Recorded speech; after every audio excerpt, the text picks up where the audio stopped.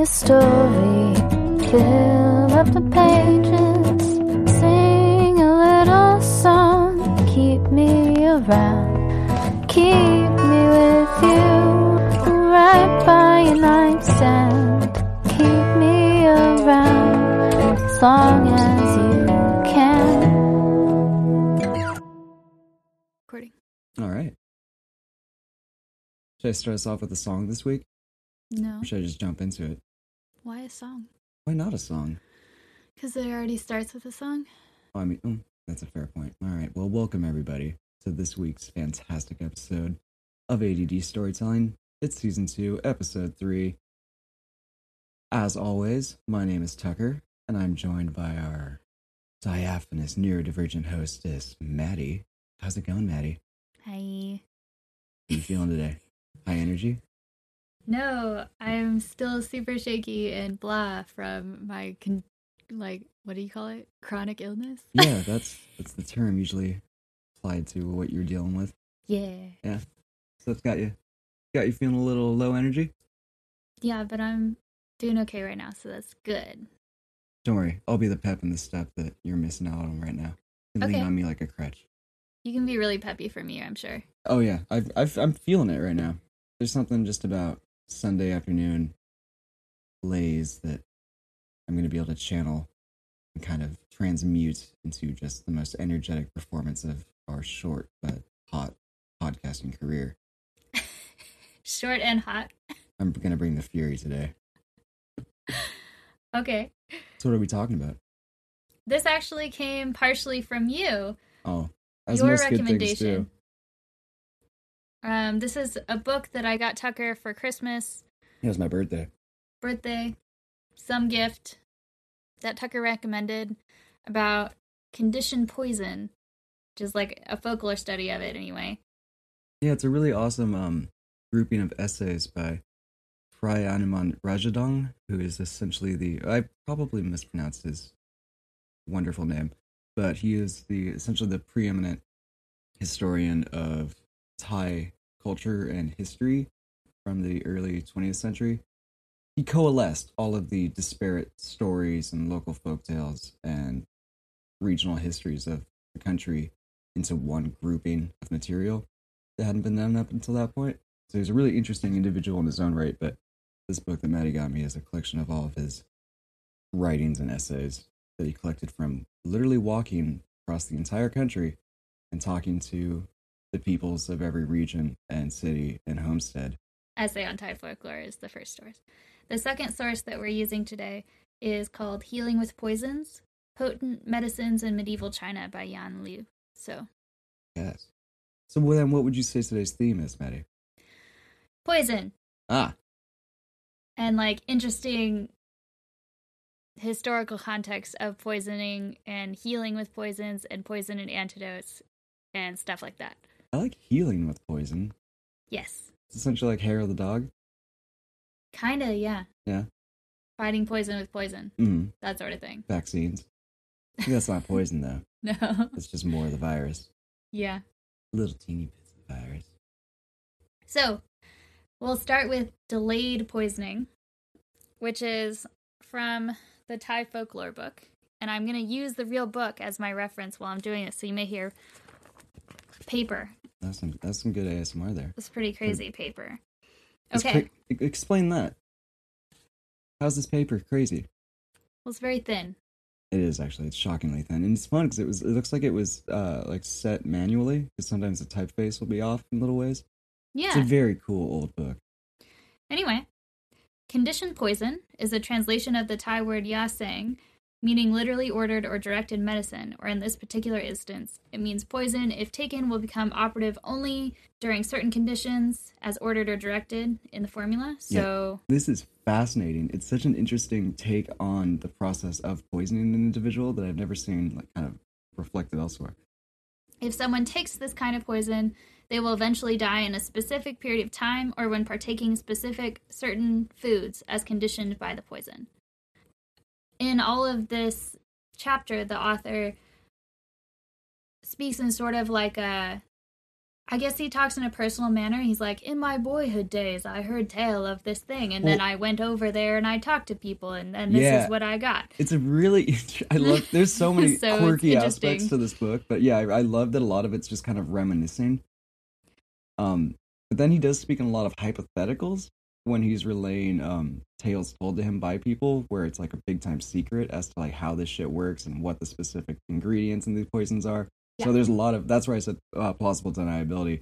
There's a lot of people I feel like that he talked to compile this that was just like, well, I could tell you about it in theory. I don't know how you do it, but not to say that I ain't done it several hundred times to people that have wronged me at Kmart. So this is supposed to be prevalent somewhere in outlying districts where rustic people lived in Thailand, specifically. If a villager, or sorry, not a villager, if a voyager would head into or a voyeur, one of these areas, they would then be advised to kind of look at what they're eating and drinking, because they might be randomly poisoned by yasang, just to see how potent it is on outsiders. Because, yeah, you kind of test it on people that don't have any like ties to the area. Yeah. If you're gone missing, I mean, especially in a rainforest setting, you can die from a litany of things out there. So who's to say it's my poison? Could have been that tree's poison. Could have been that gecko's poison. Normally, that poisonous orangutan over there. There's loads of shit in Thailand that can kill you. By the way, did you know Thai means free? So it's free land. Normally, yasang would be administered solely in vengeance to a person who had done an injurious wrong to the owner of the poison. So it's well-guarded, secret, that only few people know. So the author is like, I got a secret formula, and there's the hearsay that I can tell you about this formula. I thought he didn't even... You're going to tell me. You're going to tell us. See, this is why I'm not allowed to know the information early. Yeah, because you interrupt constantly if you think you know what you're talking about. Oh. I'm not saying that you don't know what you're talking about. I'm saying, like, when you know the information, you interrupt constantly. That's fine. I'm just suturing up where you stab me. Stab me in the back there. Hold on a minute. I tied the last one off. We're good. All right, let's keep going. Are you actually mad at me? Should I stop? No, you're fine. Okay, can't tell when you're joking. I'm not going to mention where the provinces are because this is all hearsay anyway, so there's really no point in saying the random localities that he says. But there are a couple types of poisons from this class. So there's one called the yapit, not sure, poison. It's made from a certain genus of plants called wan plants, powdered and mixed with cobra, possibly. This is where it gets really good. I love these mixtures. And it's a mixed powder in a spirituous liquor, and whoever drinks it will suffer great pain and die within 4 to 5 hours, unless the right antidote against the poison is given. Number 2 is stomach-destroying poison. I love that name. And it has Thai right next to it, which I can't read. And this is made by a subsection of the poisonous wan plant, which grows in the highland jungle. And there's a complicated ritual that goes along with it. But this is when eating a specific food, the ground bone or dried smoked flesh of poultry, usually, is given like a poisonous herb powder. And the duration of the poison, like whenever it could come up, is between 7 and 120 days, which is insane. Yeah. And if they don't die, then they'll just be physically or mentally impaired for the rest of their life. You really hedge your bets with this poison. Yeah. 7 to 120 days is a bit of middle ground. And then saying you might not die anyway. And the last one is intoxicating or fumigative poison. So it's also prepared from a wan plant, mixed with the food the victim is partaking. And it will put the person in a morbid state of drowsiness or profound sleep within a specific time from 1 to 10 hours relative to the strength and amount of poison. So, and that is come from a jungle toad. Yeah. Skin. And that someone has to like smoke over a fire and try not to avoid and try not to inhale the smoke when they're doing it. Which that's come about through trial and error. There have been several people that have been like, Jim, go work on this poison real quick, and then sitting just right downwind, passing the fuck out. It just reminds me of like a video game mechanic, you know? Yeah.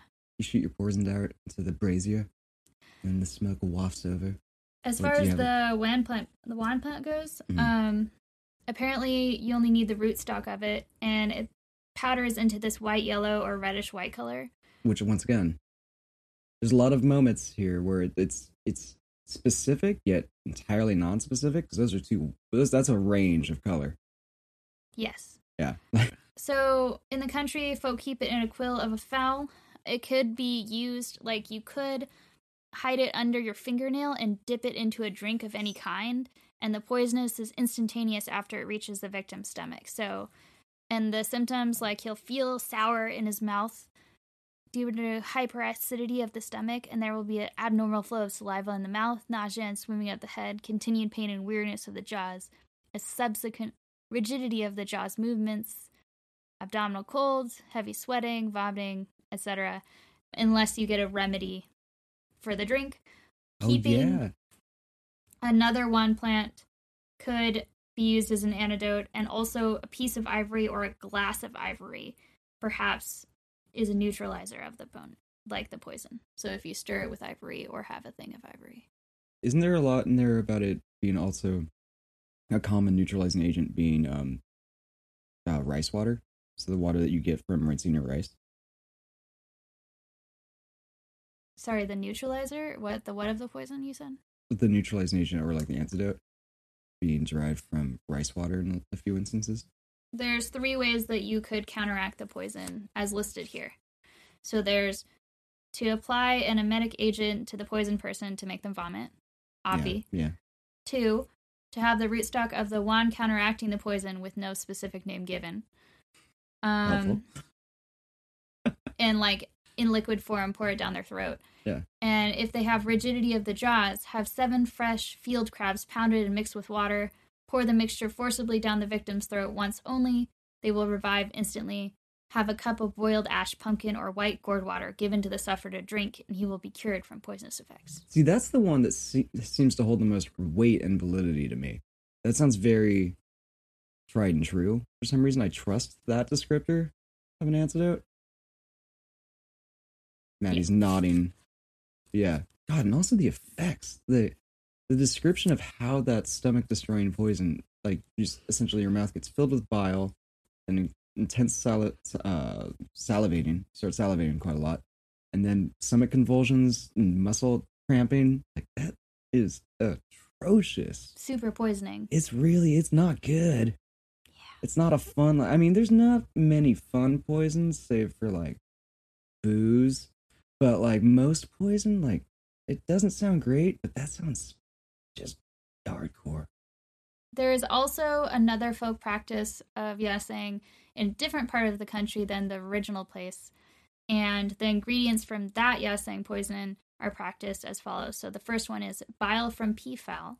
Mm-hmm. The second one is a species of spider, smaller in size than a common spider, but with longer legs. Love that. Found in the hole in the forest or in a mountain cave. Okay, well, that's... Bile from manghan, a species of small caterpillar, which gives severe smarting pain if touched. Ranghe fungus, which can be found wild on the ground, with hangings like mesh of a net. Arsenic. Yeah, see, that's and all... acid in liquid form. I remember when I first read this, like, a couple years ago, I pulled you aside and showed you that. I was like, Maddie, check out this ingredients list for poison. Does one thing stand out for you more than the others? Because I feel like you just need one of those, and that's arsenic. You can test whether a person is being poisoned with yasang if you let them eat a ripe watermelon. If he's relieved temporarily, it can be inferred that he was poisoned. Also, you could squeeze the fingernail of a person and see whether the blood runs to the bases of his nails. Mm-hmm. If, when releasing the pressure, the blood runs back slowly, it is a sign the person has been poisoned. Maddie, give me your nails. Let's test this out. So, pressed. Ow. Oh, it's moving pretty slowly, babe. Did you see that? Well, maybe I'm dehydrated. I've only had tea today. No. Have you eaten today? Yeah. Right. While I was out getting my hair chopped. Yeah. Good radio. Okay. So do you want to hear the 2 cases that another person that he got from, eyewitness? Sure do. Okay, case 1. This is true crime. Buyer beware. Or, what do you call it? I mean, I don't know. The depictions of poison here. Yeah, I think you were trying to do a trigger warning, perhaps? Trigger warning. This is what it is. I enjoyed buyer beware, though. That's good. Yeah. Here we go. Case 1. A young villager, strong and healthy, 22 of age, was in love with a girl from another village. I'm in love with this description of this young villager. Before his death, the young man had eaten boiled pumpkin at a girl's village. As you do. A few days later, he ate some meat curry with rice in his own village and had a convulsion with stiff jaws. He died Aside for the instantly. convulsion and stiff jaws, that sounds sweet. The young man, before Instant dying, had confided to his friends that he was in love with a girl in another village and had eaten boiled pumpkin there. The dead man's relatives suspected that the young man was poisoned by yasang, which had been sprinkled either on the pumpkin or on coconut shreds, mixed with a little salt and sugar to be eaten with pumpkin as a sweetmeat. The man who told the story was known by the author for a number of years, and the man's story was a bona fide one. That's it, yeah. Case number 2. I love that. I love the citing of sources, and this is great. Okay, here we go. Case 2. A man, an acquaintance of the author, living in the village Krut on the upper reaches of Tapai River, Surat Province, came to consult the author for a certain ailment. He had a swollen abdomen and could not be cured by folk medicine. The author failed in his diagnosis of the disease. The sick man went to Bangkok as a patient of a certain hospital, but later on came back as an incurable and entered a hospital in Nakarn Sirithamarat. I cannot repeat that. And entered a hospital. Again, Right. as an incurable, he went back to his home and died there. The villagers believed he had been poisoned with yasang, and there was some gossip to the effect that the man had been poisoned by a certain person of that village. Gotta say, there was a lot of medical passing of the buck there, and that buck being a person. The dead man was a headman there, and had died through malice of one of the villagers. The author suspected that the man might have died of cirrhosis through hardening of the river. You mean liver? Liver. That was good. That was good. I like Cirrhosis of the River, though, and I want to write a short story called that. That's very fun. Whoops. It's like a Neil Young song. He might perhaps have taken something which was injurious to that organism. Perhaps he might have drunk a large amount of arak or ardent spirit, which is generally found in the most outlying villages in Thailand, or he had actually been poisoned by yasang. No one really knew. So that's that. So that's delayed poisoning in Thailand, which is super interesting. And then we're talking about healing poisons from ancient China. To begin, we are talking about the idea of du. Du. So, in pre-modern China... Do I what? Du. You Yeah. already spelled it and then you said it. Yeah, I know, but then I thought of like a Laurel Hardy joke. It would be great. It's still good. Isn't it? Roll with it. In pre-modern China, the ability for poison to both harm and heal was central to the drug therapy of the time. This concept is What's illustrated... the time we're talking about? Medieval. Medieval China? Is that Medieval and ancient, yes. Yeah. When is that? What's the medieval period in China? Well, I was about to say. All right. Well, it's a good thing I asked then, because now I'll find out. It's going through ancient and medieval China. So Yeah. There you go. Yeah. This concept is illustrated in the term du, today the standard Chinese word for poison, according to the author Liu. Though it currently means poison, the word had less toxic connotations in the past. Is that a play on word for you? Yes. That's pretty good. I enjoy that. I saw a little glimmer as you read it. Well played. So, like many interesting words, du possesses a duality of meaning. Liu gives us a story to present the concept at the beginning of their book, from the Han text historical records, which is Shiji 91 BCE. Okay. So this is ancient China. After defeating the Qin army at the capital, Liu Bang, who later became the first emperor of the Han, was tempted to claim the luxurious palace of the routed Qin as his own home. One of his generals tried to persuade the greedy lord to abandon the idea, but to no avail. I was going to say, it'd be one person's avail, Yeah. probably. At least one. An advisor named Zhang Lang then stepped up, admonishing Liu for indulging in the pleasures of victory, which would only continue the depravity of the regime he had just overthrown. Zhang urged the Lord to heed the general's warning because Prescience? honest words are unpleasant to hear but good for the action. Potent drugs are bitter to ingest but good for healing. Liu eventually took this advice. Can we get that one more time? That seemed like a pretty profound quote.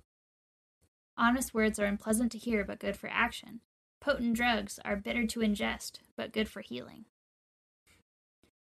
Okay. So I mean, it's profound, but it's also kind of funny on the second listening. I like potent drugs. Yeah. Good to ingest. I mean, sure. I mean, I'm sure that's a loose interpretation or translation of the word drugs. I'm sure it has a lot more meaning contextually within the language. But then again, drugs also means a lot of different things in English. So We're actually going to talk a lot about the little etymology of this right now. So that's going to go right into what you just said. The etymology of do is Perfect. interesting but complex, which isn't super surprising for Chinese, as it has a more symbolic meaning to each character than, English. is there a regional basis to this? Also, is there like a coastal dew, like a mainland dew? Is there a mountain dew? Wow. Yeah, got there. I'm so annoyed because then this is later gonna... Is That there a is mount- actually relevant. There's a mountain dew later? Firstly, before the Han Dynasty, dew could refer to a weapon made from poisons or the danger of a deadly animal. During the Han period itself, dew is defined as thickness, or hu, See, which is further explained as thickness of lofty mountains. Mountain Dew was the thickest one Thickness. with the THICC. No. But did it ever travel down to like the lower peninsula? Like perhaps along in the area of Baja? Was there a Baja Blast Dew? A different source provides another connotation. Dew is compared to an invasive species of grass, with thickness being implied in its unrestrained poisonous growth. The dictionary divides the character into two parts, the top part being kia, which means grass, and the bottom being ai. Okay, Hey. I can't, meaning unvirtuous person. Huh. Combined, it conveys an Wait. undesirable herb that engenders harm. A weed. So what It does sounds that like a mean creeping weed. Yeah. in relation to medicine in particular? Of the medicinal properties of plants. Duya, which stands for poison in modern context, is composed of two characters referring to two different types of drugs. Potent ones, du, and mild ones, yao. The composite term is for drugs in general. For drugs and what? General. Ah. We find du in the first pharmacological text in China, the Divine Farmer's Classic of Materia Medica, which later becomes the Divine Farmer's Classic. Dear listeners, Maddie she found that pep that was latent in her step upon reading that sentence. And yeah, I just love how scholarly this whole thing is. Ah, Anyway, this is fucking nerd. the person who wrote the Divine Farmer's Classic. The Divine Farmer Shenog was a mythical leader who, at the dawn of civilization, developed agriculture to benefit his people. Say the divine farmer Shinog? That's right. That's the author of the But no, Divine but Farmer's that's Classic. certainly, that can't be, that's a character from Dark Souls. That's not a... He is also credited with discovering useful medicines, No, that was a genuine laugh. That was... I got you with that one.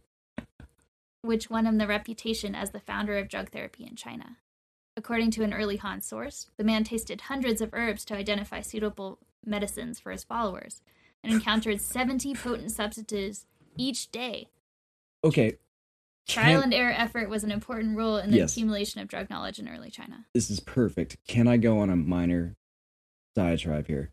I mean, It's very related, how... and you'll like it, I swear. Okay. This reminds me, because this motherfucker he just ate every medicinal plant and 70 tasted per every day. elixir, just sampling everything to learn all their effects and chronicling them, yes? Mhm. Yeah. Okay, so there was a similar person, but in modern times, that developed a venom pain scale. So he went around, and not only did he get stung and bitten by every venomous insect, but he did it on every part of the body. So when you look at this scale, it has like nipple, elbow, earlobe, upper eyelid, and then like what the Ew. creature was and how bad it was on a scale of 1 to 10. But he also had, sorry dear listener, penis tip, anus. It's like, so okay, how wrecked is your body, man? You like, there were so many insects on this list that you apparently administered to, like, what's that day like? Where it's just like, all right, fire ants, you've really done a number on my toes. Nope, time for the knee. Oh, I wonder how that's bad. he Well- lived. time for the nipple. Oh, God. Time for the penis. Ah! Like, and also, is there an assistant that's sitting there watching this? He must have antidotes to everything. There's no amount of antidote that can, because you also, like, the point of it is to find out how painful it is.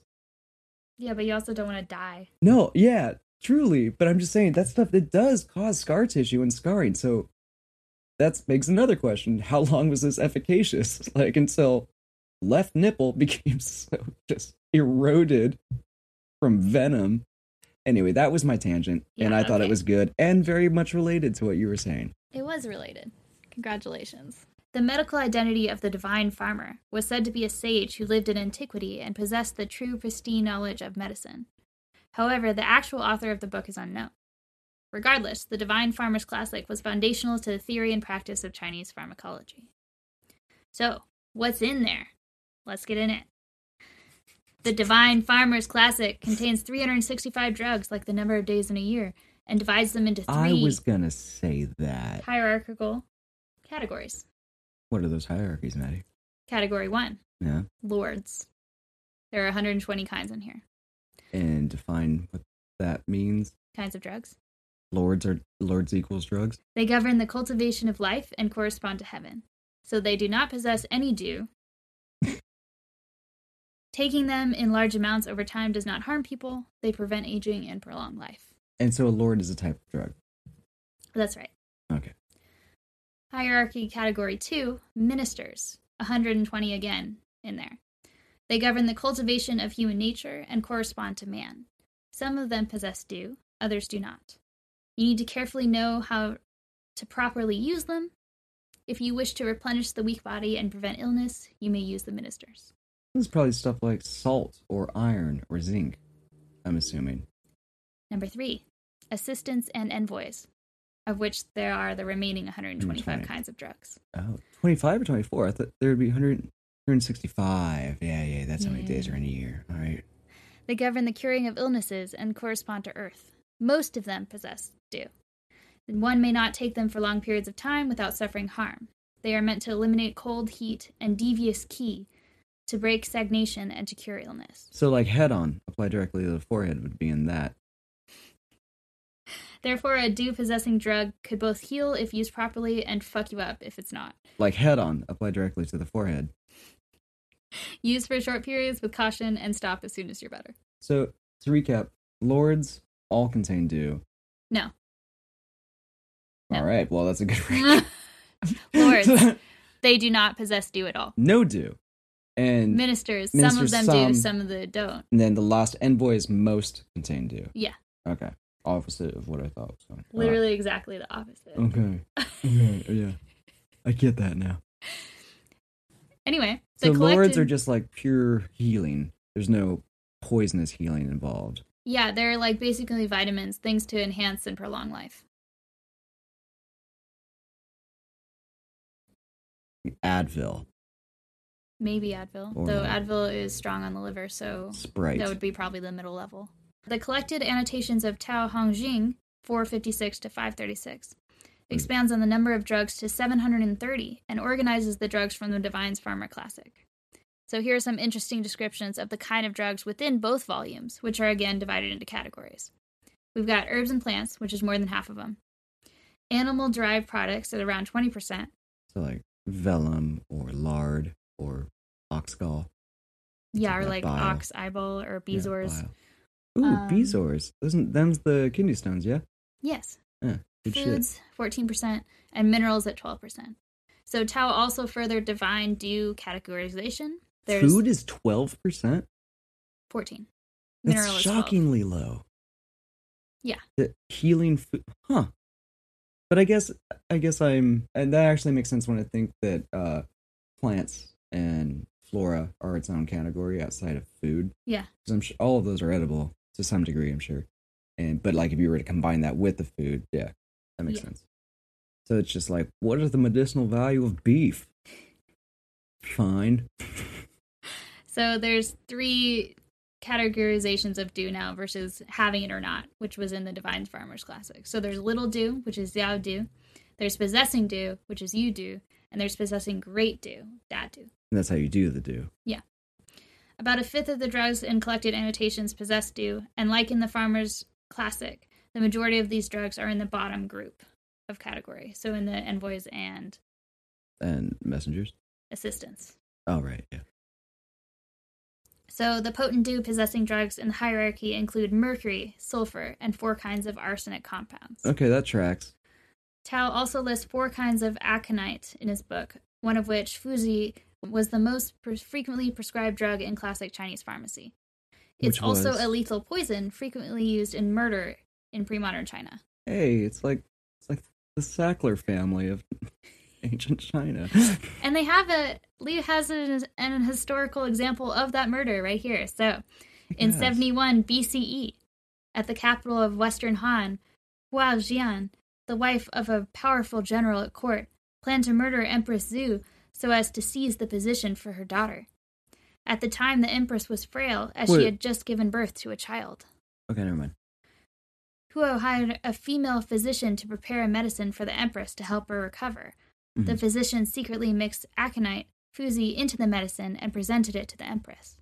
On taking some of this medicine, quote-unquote, the empress complained of dizziness and accused the physician of poisoning her, which the latter denied. The empress's condition worsened quickly, leading to her death. The murder was cunning because of the use of aconite. You saying alkaline? Aconite? Oh, is that a Chinese word? I don't know. It's Aconite.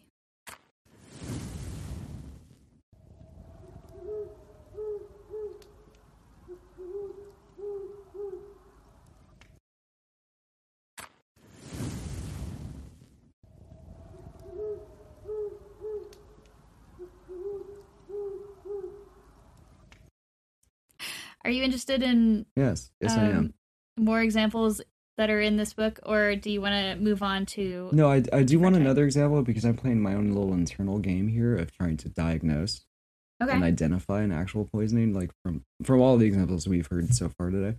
So there's potent plants, including the bean from Ba, the fruit of an evergreen tree growing in the southwest that works as a strong purgative, the hooking of the throat, a poisonous vine from the south that could both kill and heal, the half-summer, the tuber of an herb that is harvested in summer, the seed of derangement, a hallucinogenic plant that could both induce and cure mania.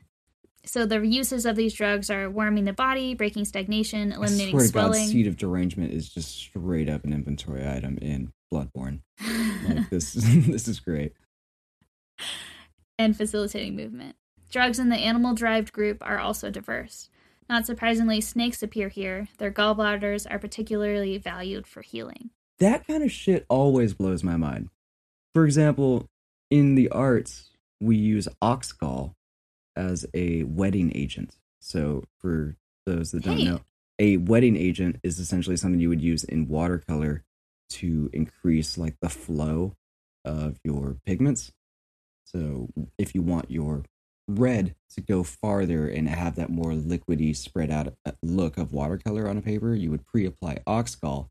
That would make your paper or substrate more ready to absorb it, and then you'd go to town on it. But my thing is, how the fuck did we learn that? Who tried that first? And like, Well, maybe it was the Chinese, because another important drug in the group is ox yellow, which refers knowing to what- bovine bezoars, ox gallstones. Yeah, okay. Now I've got it nailed down to the ancient Chinese. That still doesn't answer my question. My question wasn't who tried it first. I'm just why and how many. I think you did say who, though. Well, yeah, I meant like name. Give me a person. I What don't was know. that person like? Now I know they were an ancient Chinese person. I guess that helps in some way. Placed in the top tier and defined as possessing little dew, the don't- bezoars, the Sorry. drug promises to quell frenzy and pacify the mind. The popularity of this medicine is attested to by its exorbitant price and the proliferation of ersatz products during Tao's time. So it was like the original Pharma Bro. The most mysterious item in the group of animal-derived drugs is the feathers of a bird called Zen, which were believed to possess great dew. These special feathers could effectively counter snake poison. They were so poisonous that any alcohol into which they were dipped could kill a person instantly. Jesus Christ, these are feathers? In fact, alcohol laced with Zen flowers was so notorious that the word has become a synonym for poison, as used in the popular idiom, drinking Zen to quench thirst. Yin Zin Zi Ke. I don't know how to say that in Chinese, but Do it's... we know of any? The I've- identity of the bird, however, remains murky. Okay, yeah, sorry, that's where I was already going, and I knew I was overstepping myself. That's so Not only is interesting, the right? identity of this bird murky, are there poisonous birds? I don't know. Did you look at Apparently that? that's I've this never thing. heard of. It's the feathers of a bird.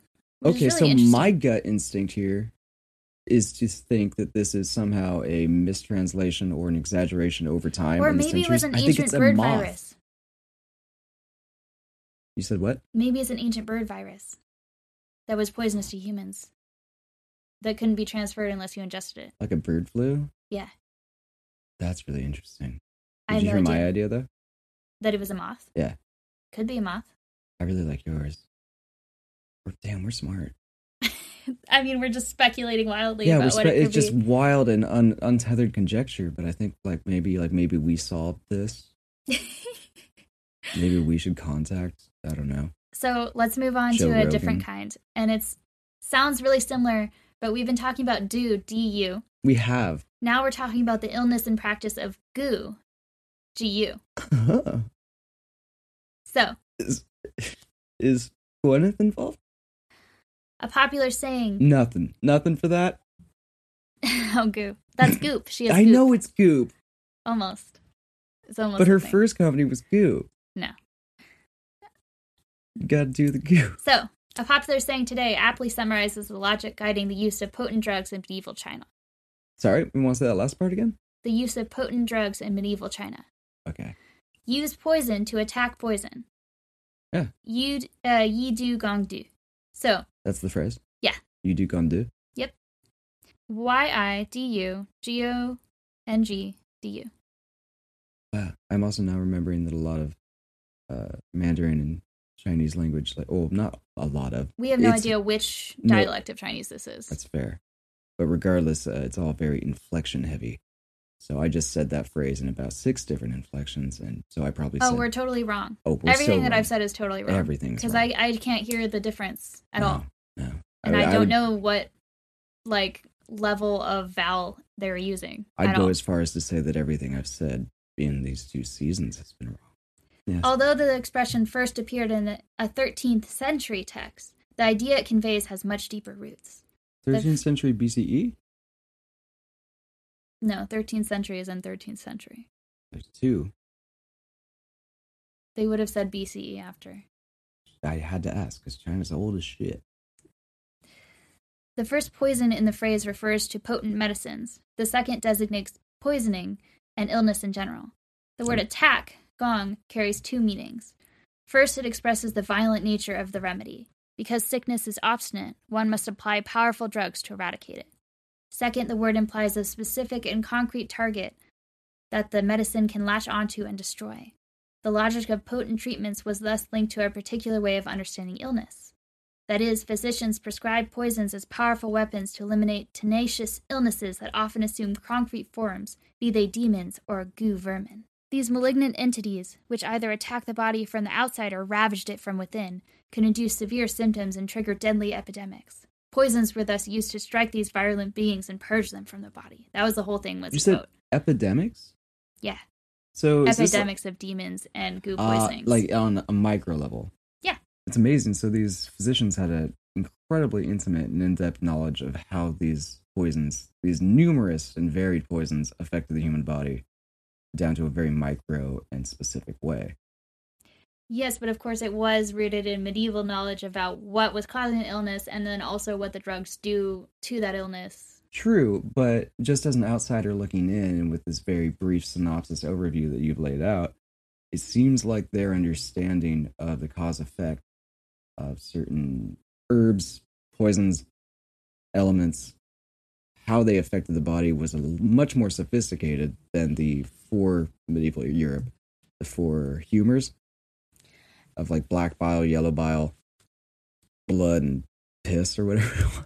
Yeah, they actually, a lot of them are targeted towards specific organs, but Yeah. it's not clear whether or not those organs actually did that thing or if it's just the belief of the time. Do you know what I mean? Yeah, well, even that's still Like light the years liver and beyond. the heart and then whatever. Exactly. So, a collection of tales and miracles compiled between the 5th and 6th centuries presents the following story. So, Zhu Yang, an officer in central China, had a brother who had been suffering from pains in the heart and abdomen for more than a decade.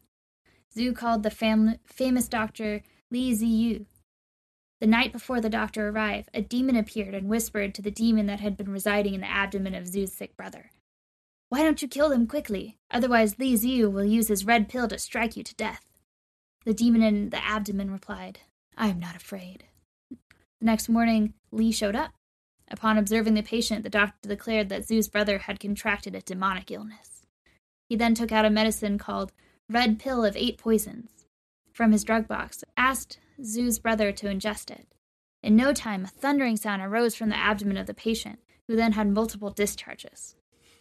After that, he was cured. I know what you want to say is, Tucker, don't comment on the multiple discharges. But the thing is, I'm glad that they said that instead of something else. were you not? I wasn't even going to go there this time. Instead, I wanted to say, do you see how clearly this reflects and relates to the Jinn magic? Oh yeah, 100%. It's incredible. It's another ancient, so like such ancient Is that civilizations have like the same kind of Well, there's that harmony between medicine collective human consciousness. Medicine and theology. I mean, much more so in the folklore or superstition that deals with spirituality, is what I mean to be saying. The spiritual component of it being a very real and pertinent aspect of the diagnosis and understanding of the illness. I mean, that it is cross-cultural. I mean, we certainly did a lot of that in Western Europe with exorcisms and shit like that. But those also occur across cultures and time periods.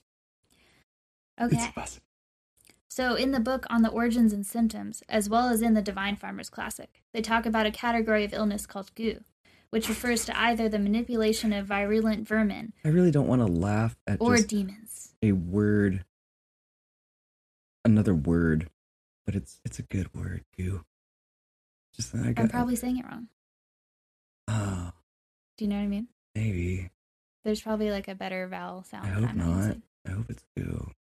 The illness begins from concrete entities like worms or demons that could attack the body both inside and out. So worms are showing up for a second week? Here again, poisons are used to target and destroy the malevolent presence in the body and cure the victim. So let's go into both. Just like the worms. Demonic infestation, guizu, comes from I couldn't tell you. A word that refers to the various spirits of benevolent or nefarious natures, and zu meaning the pouring in. Gui could be the spirit of an animal or an possession. Right? What? It's possession then. It's spirits pouring in? Yeah. Possession. Gui could be the spirit of an animal or an inanimate thing, but in medical texts it is often the disquieted spirit of the deceased haunting the living or demonic entities that assault the body. So an inanimate thing, it's similar to... Animal or inanimate thing. Yes, animal or inanimate, but the inanimate idea also reminds me of in Japan, what we've talked about before. Kitsune. No, not kitsune. Fox spirit possession. No, we're talking about inanimate objects that are incarnations of spiritual... like Tsukugami. No. Yokai. Yokai. There it is. Yokai. Yokai is a really general term, though. Yeah. Tsukugami is like the reanimation ghost of like an object that was previously well left. Anyway. Blah, blah, blah. What was I saying? You were talking about, you defined possession. Oh, right. The symptoms were varied and serious, and often led to the death of the individual. In Taoist terms, the demonic possession sickness was entwined with the moral conduct and hereditary conduct of previous ancestors, rather than just a surge of bad luck, which it kind of was before. The other type of gu illness is gu poison, which is even more fun. So, the menace of the gu drew the attention of medical writers. In his On the Origins and Symptoms, Chow Yun-feng dedicates a scroll to the discussion of various illnesses caused by gu. One of the most elaborate accounts of the deadly poison in medieval China. He defines it as follows. There are many types of gu poison, all of which are a key of change and delusion. There are people who deliberately manufacture gu. They often catch creatures like worms and snakes, use a vessel to store them, and leave them to freely devour each other. The only thing that remains in the vessel is called gu. I am thoroughly derailed by the thought that, is this where the title for the second Teenage Mutant Ninja Turtles comes from? What? Oh, it's Secret of the Ooze, not goo. Oh, Never okay. mind. I was very confused. You were making a joke. Yeah, Sorry. I was. I thought it was. I thought I was going to get a cool reaction to the thing about the only thing remaining in the vessel is the poison, but never mind. The only thing that remains in the vessel is called gu. It can then change and become the source of delusion. Eaten following alcohol and food, it afflicts people with disaster.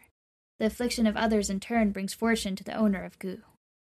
Therefore, untrammeled outlaws store and worship goo. There's also flying goo, which comes and goes without reason, with the hidden state like a demonic key. People who are afflicted by it suddenly contract severe illnesses. Oh, wow. This is going to tie in very well to next week. Those who are hit by goo-induced illnesses often die. Wow, goo-induced illnesses is also a very powerful phrase. Because of its great power of poisoning and harming, it is called goo poison. Child identifies two basic characteristics of goo. The first is in its power to change. I thought the first one was going to be icky, and the second one was sticky. It is if it's animals that devour each other until they're sticky goo of poison. This quality is already visible in some of the early accounts of goo, where it is imagined to assume various animal forms. What is different in Chow's description is in his use of the amorphous key to replace concrete creatures, a move consistent with the centrality of key as an explanatory framework in his writings. Sorry. You got a little quiet and performative there, and I missed the what? Goo seems to be a bit of a MacGuffin. Yeah, 100%. Goo is essentially the reality stone from Thor 2 that's just like a red blood mist that later on is just a rock. Yep. It's also inside Natalie Portman. Like, they really couldn't figure out what they wanted that to be. It's all the things. It's everything. Okay. The second is goo's power to delude.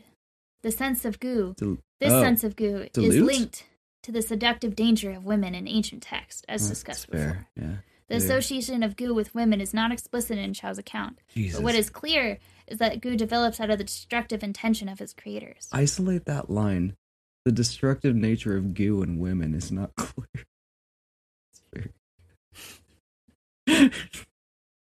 Because there is always a vicious mind behind each goo poisoning. The cure not only concerned the healing of the individual body, but of the restoration of social order by eliminating the goo poisoners. It goes back to that old adage of poison is a woman's weapon. 100%. It's also associated with witchcraft after the Han period. Of course. Which is a great story. Here we go. Shamanistic. All right, also, was that a pun? What? Was that a pun? What did I say? Witch is a great story? No, I didn't make it on purpose. But you did make it. Apparently. Yeah. Oopsie. Your body language, you have found that pep. Witchcraft. Yay. Okay. Specifically, the term shamanistic goo or woo goo apparently appeared frequently, referring to various methods of black magic that were deployed to harm the victim. In an often recounted episode that took place during the Western Han period, a trusted officer of Emperor Wu, who ranged from 141 to 87 BCE, accused the prince and heir apparent. Damn, that's a long fucking reign. Yeah. That's good work. An heir apparent of preparing a type of goo witchcraft that operated through a wooden puppet so as to make the emperor sick. Enraged by the accusation, the prince executed the officer, which further aroused the emperor's suspicion. A bloody clash at the court ensued, leading to the death of thousands of courtiers and eventually the suicide of the prince. Fuck, that got out of hand. The event became a watershed in the history of the Han Dynasty, resulting in a reshuffling of political power and a sea change in the intellectual culture of the court. Wow, that's really interesting. I would like to just dig into this. But Maddie's given me her sixth, at least, indication of witch fingers, which makes me think that she is ready and rearing to go onto something a little bit more esoteric. Oh, there's another one it's so much better. Later sources offer more vivid accounts of goo witchcraft. A particular type of goo called the cat demon arose during the Sui dynasty and exerted profound influence on the political culture of the time. Yeah, cats end up doing that a lot. So apparently cats, in general, were feared by the higher echelons of Chinese society. So, like, if they imported cats from India for, like, domestic use, they were like, oh, yeah, cool, they catch mice. But, like, wild cats were essentially, like, supposed to be really evil, and people were definitely afraid of them and had demonic... As they fucking should be! Like, wild cats are one of my biggest fear. Yeah. I'm from Southern California. The amount of fucking mountain lions that just, like... The amount of stories I heard about, like, little Timmy was walking with his aunt, and then she got fucking got by a mountain lion that dragged her up into a tree and then ripped her neck open. They are scary as fuck. I think they're tiny cats, though, because, like, Oh, so Wild then cats they- were believed to be sly, unpredictable, and inauspicious, often possessing uncanny powers. So different than what I was just talking about. I mean, it's unclear whether or not they have big cats or if they just They're have tigers. tiny cats. Tigers in China. Yes, I guess they must, huh? They certainly do. Tigers are pretty, though. Yeah, and tigers will fuck up. Yeah, they will. It's true. Maybe they just saw what was going on in Egypt and like, I don't want anything to do with that. Anyway, there's another historical example of a cat demon. Is there? 'Cause Yes. You seem very excited. So, an episode in the late 6th century, during the reign of Emperor Wen, so it was between 581 and 604, Wait. So now we're into a later episode. yeah, okay. In We're- history. We're way later. Yes. All right. So the cats took some time off. Yes. All right. So, Dugu Tuo, an official at the court, was interested in the sinister way.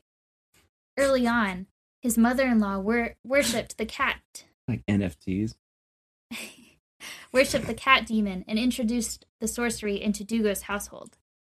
Later, the empress and the wife of a high-ranking general named Yang Shu both fell sick. When physicians were summoned, they all diagnosed it as an illness characteristic of the cat demon.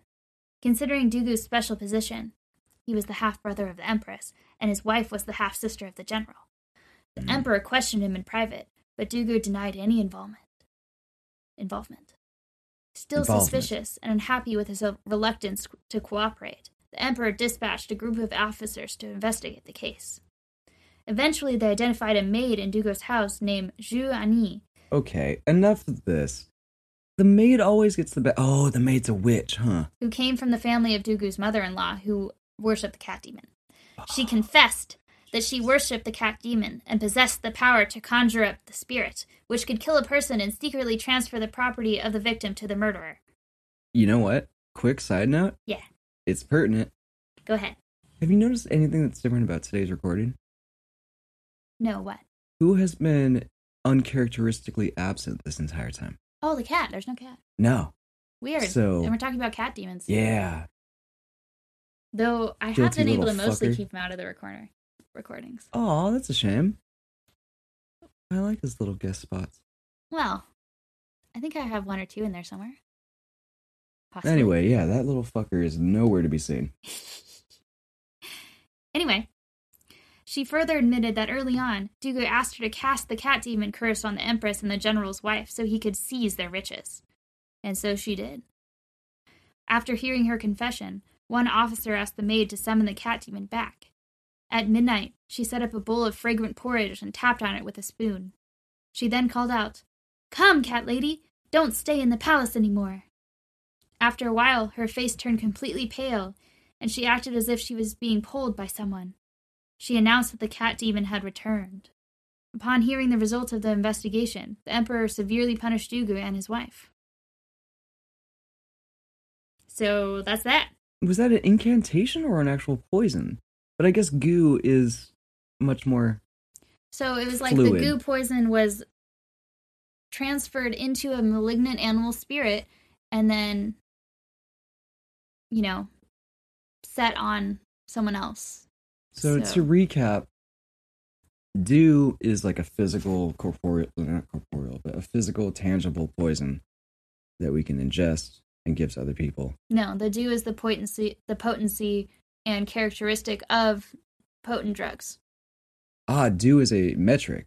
A categorization, yes. Ah, okay. And whereas goo is much more esoteric. Yeah. Yeah. And it's like a type of poison and illness. Yes, but dew I guess in poison. the current word has dew in it. For the current word for poison has dew in it. Yeah. Yes. Okay. Gotcha. All right. We're good. On the origins and symptoms, the Sui physician explains that the cat demon is the spirit of old wild cat turned into a demon and attached to human beings. So malicious people store and worship the demon, a typical way of manipulating goo, to harm others. The symptoms of a cat demon attack are piercing pains in the heart and the abdomen. The demon would devour the viscera of the victim, leading to death from spitting or discharging blood. That sounds just like it sounds shockingly similar to the effects of a physical cat attack. If I'm being honest. Devouring the viscera? Yeah. Yeah. A cat does that? Yeah, Maddie. Oftentimes when you're attacked by a tiger, it's gonna eat your insides. I guess so. Yeah. You ever seen those cute little punums of the like Serengeti lions? Their faces are usually buried like nucks deep in the tummies of like elk. Not elk. They don't have elk. What do they got? Antelope. There we go. Anyway, that's all I have on cat demons. That's the end. Yeah, that's the end. And then I was Hard thinking, stop. Well, I just explained what it was. I know. It was a hard stop for me because I got so elevated there talking about bloody cat punums. I thought a good thing to end that part of it would be a quote by the History of the Sui from the 7th century. As demons are conjured by humans, killing those conjurers will terminate demons. So you're propagating witch hunting. Well... Yeah, that's how you're ending this. I wouldn't say propagating. I would. I'm saying the quote of where they were with the cat demon. So, like, in the story, there was, like, the maid that set the cat demon, so then if they got the maid, then the demon would stop, which is what happened. But she just summoned it, and then she didn't die. But the people who were punished were Dugu and his wife, which were the original people that told the maid to do it. So it's not really the maid that suffered. It was the person. Well, yeah, no, it's the story of time memoriam of the witch just getting the fucking short end of the stick. Well, that's what I'm saying, is that she was fine, but the people who told her to do it are not fine. Oh. So they got the... Okay, well, so they got the people who ordered her to do it. They got the ringleaders. And then they just said, please summon the cat back, and she did, and then nothing bad happened to her, apparently. Well, that's not the norm. Not the norm. No. Thank you so much for taking us through the history of goo and do and teaching me how to do the do in all these fun and interesting ways. It's been a delightful experience. I like it because it's like poisoning and poisoning adjacent. Healing poisoning. I mean... and herbal medicine. It's been pretty poison-centric. Poison-centric. I don't think you've been adjacent at all. Well, healing poisons are kind of adjacent because they're used as, like, medicine, which is interesting. I suppose, but we really didn't get into the nitty-gritty. I mean, we did. I don't know. It was just very poison-centric, I'd say. I don't know if I would agree with dancing around the topic. I guess we didn't. We dug into it, yeah. Anyway, if you have any medieval poisoning stories or cool herbal stories that you want to send... Or pronunciation corrections. Oh my god, so much pronunciation that you would like to send. You can send it to addstoryteller@gmail.com. Also, you can make requests. You can complain. You can slip into my DMs on the ADD Storytelling Podcast Instagram. On Instagram, yeah, at ADD Storytelling Podcast that Tucker runs with amazing descriptions and images for each episode. Yeah, they're pretty sweet. I think they're good. They do a really good job. You're really good at it. Well, anyway, thank you all for listening. Once again, it means the world to us that you come here, spend an hour with us every week, and I don't know, learn some shit right alongside me. Until next week when next week is a Tuckered Out episode. Taking you all to fucking school. See you then, though. But Maddie, thank you for all your hard work. You're just rock solid, tight, taut, firm Robert Pattinson in a batsuit style work this week. Oh, thank you. It was steamy. It was slimy. It was gooey. And now I feel like I need a jade egg. But thank you, Maddie. From Goop. Yeah.